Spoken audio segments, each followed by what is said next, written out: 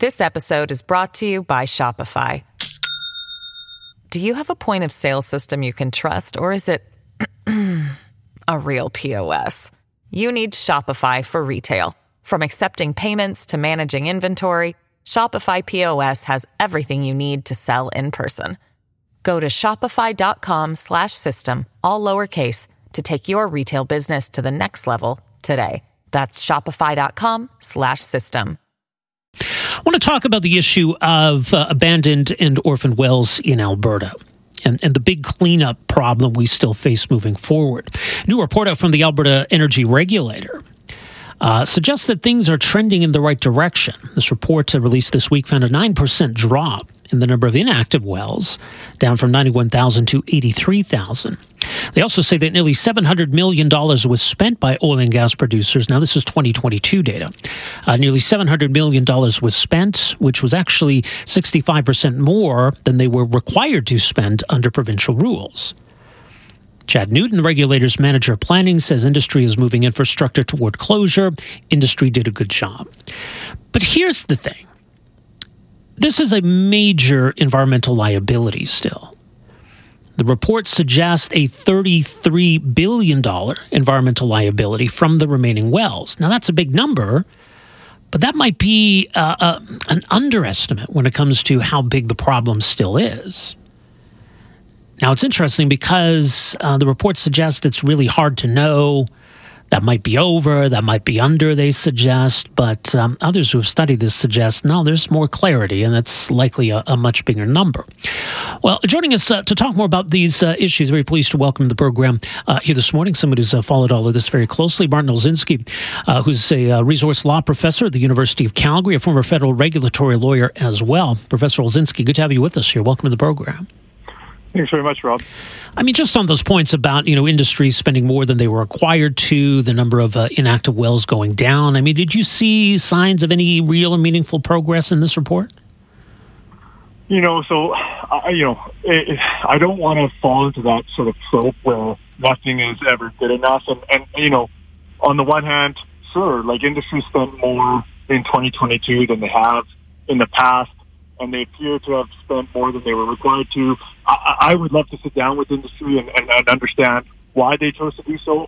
My gut says that they understand that they have a public relations issue here, and they did as much as they could to try to address that public relations problem. But I don't see a sustained reversal in the numbers and in the scope and severity of the problem. Not at all.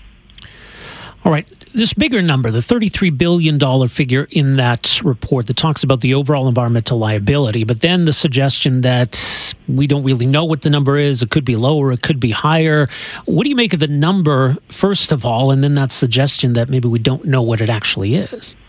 Yeah, so actually the regulator does have a sense, a pretty strong sense, has known since 2018 at least, that number might be actually off by a factor of 2.5, almost 3. So they have internal analyses that they did that suggest that, for instance, the inactive liability, so that $33 billion, 1/3 of it is for what we refer to as inactive liability. These are wells that have been dormant on the landscape, essentially, haven't been properly abandoned, closed, haven't been remediated and reclaimed.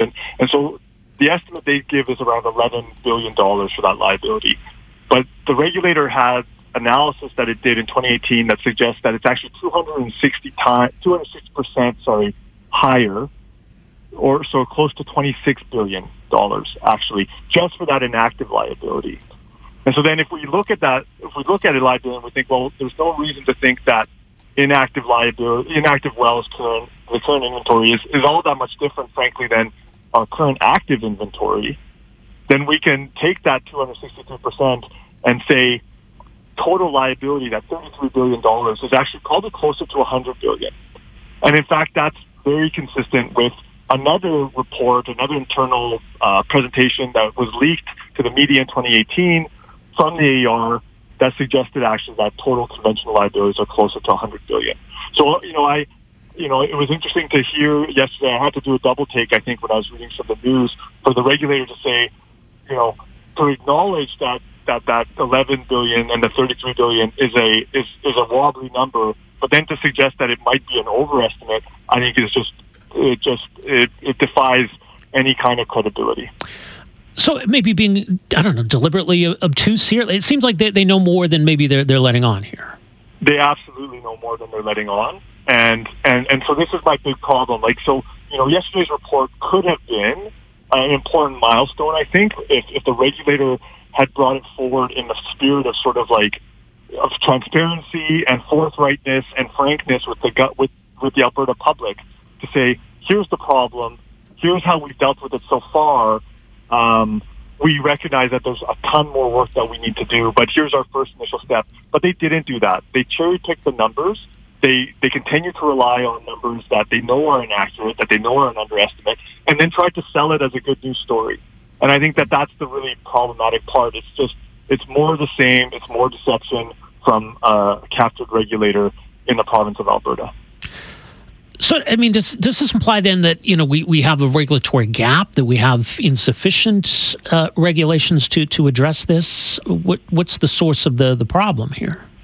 Well, so, and I think I was on your show in the fall, so myself and a couple colleagues here at the University of Calgary, we published two reports actually out of the School of Public Policy here at the University of Calgary last fall, one on looking at conventional oil and gas liability, and the other one looking at non-conventional oil and gas, which is to say oil sands.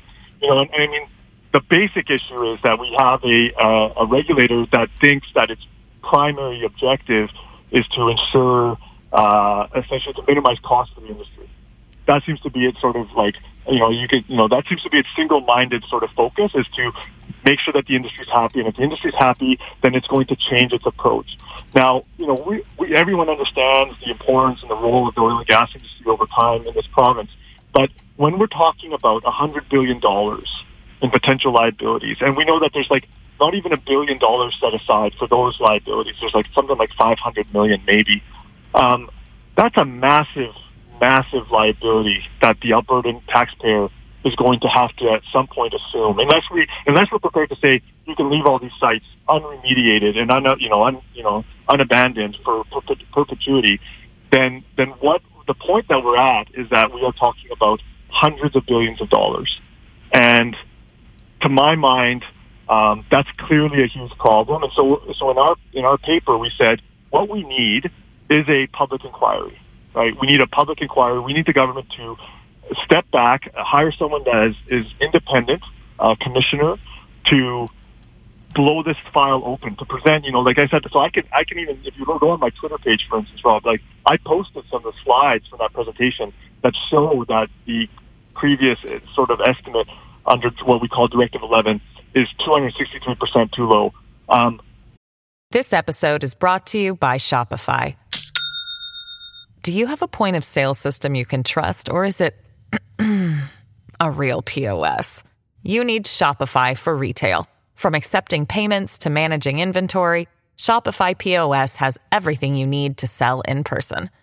Go to shopify.com/system, all lowercase, to take your retail business to the next level today. That's shopify.com/system.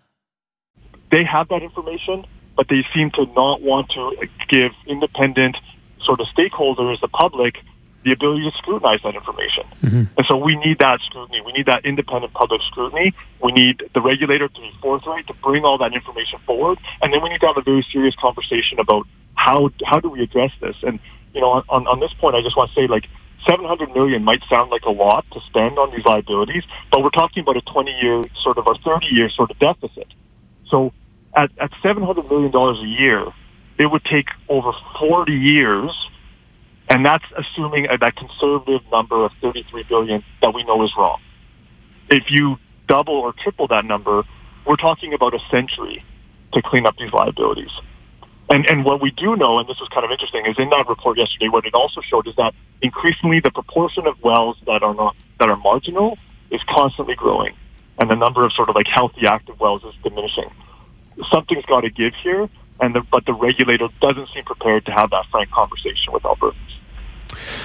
It was interesting, the response from the Alberta government. There was a joint statement from the Energy and Environment Ministers, celebrating what they see as the good news in this report, which we touched on, but also, suggesting that we're going to get some clarity in the coming weeks about the government's plan to address this. And we've heard, certainly a lot of rumblings about the so-called R-STAR approach, the idea of trying to incentivize companies to do more of this cleanup that they're legally obligated to do. What are you anticipating or bracing for in terms of how the government's going to go about this? Yeah, so it seems pretty clear to me again, and here's the weird thing too, there's almost a disconnect between what the report actually says and then what the leadership is saying, whether it's Lori Pusher or the minister. They're saying that this is a good news story. If you look at this report and you look at some of the figures, there's clearly some bad news in there, even setting aside that they've underestimated liabilities. For instance, the fact that they don't know the status of 24% of the non-well facilities that they regulate currently. So 1 in 4 facilities, they just don't even know the status. So there's really damning information in there. But for sure, so when I look at whether it's Minister Schultz or Minister Jean or Lori Pusher, there's a softening of the ground here, you feel like, for some of these initiatives that we know are essentially looking to do a runaround against around rigorous sort of environmental standards. So one of the things that Minister Schultz talks about is this pilot where they're going to start giving reclamation certificates before land is actually properly certified reclaimed. Right? The idea that certification, because of course the idea there, right, is that you clean the land up. There should be no contaminants. Well, to do that, to say that you've actually done that, takes time, right? It takes years of data. You want to monitor. You want to make sure that there's nothing left. There's no seepage. There's no contaminants migrating. But so what they're going to do, though, is, having allowed industry to punt these reclamation obligations for an indefinite period, because there's no timeline for cleaning up wells in this province, they're now going to reward the companies that waited by being like, oh, well, but now you don't want to wait for the full time that's required to certify your reclamation. We're going to give you a certificate, a sort of an interim certificate, so that you can carry on your business. Yeah. So essentially rewarding bad behavior. And of course, the real issue is, we know the Auditor General has already expressed concern about how sloppy the regulator is in terms of actually verifying that sites have been reclaimed, right? And that there aren't issues. They're not really doing site visits anymore. All of this is being done on, essentially through a virtual portal. And so, basically, this report for sure, and the way that it's being treated by the political class, it's a softening up of Albertans to say, we've got this problem, don't worry about it. And here we're going to cut some corners, but don't worry about it. We've got the problem under control. They don't have it under control. They realize they have a public perception problem, and so they are trying to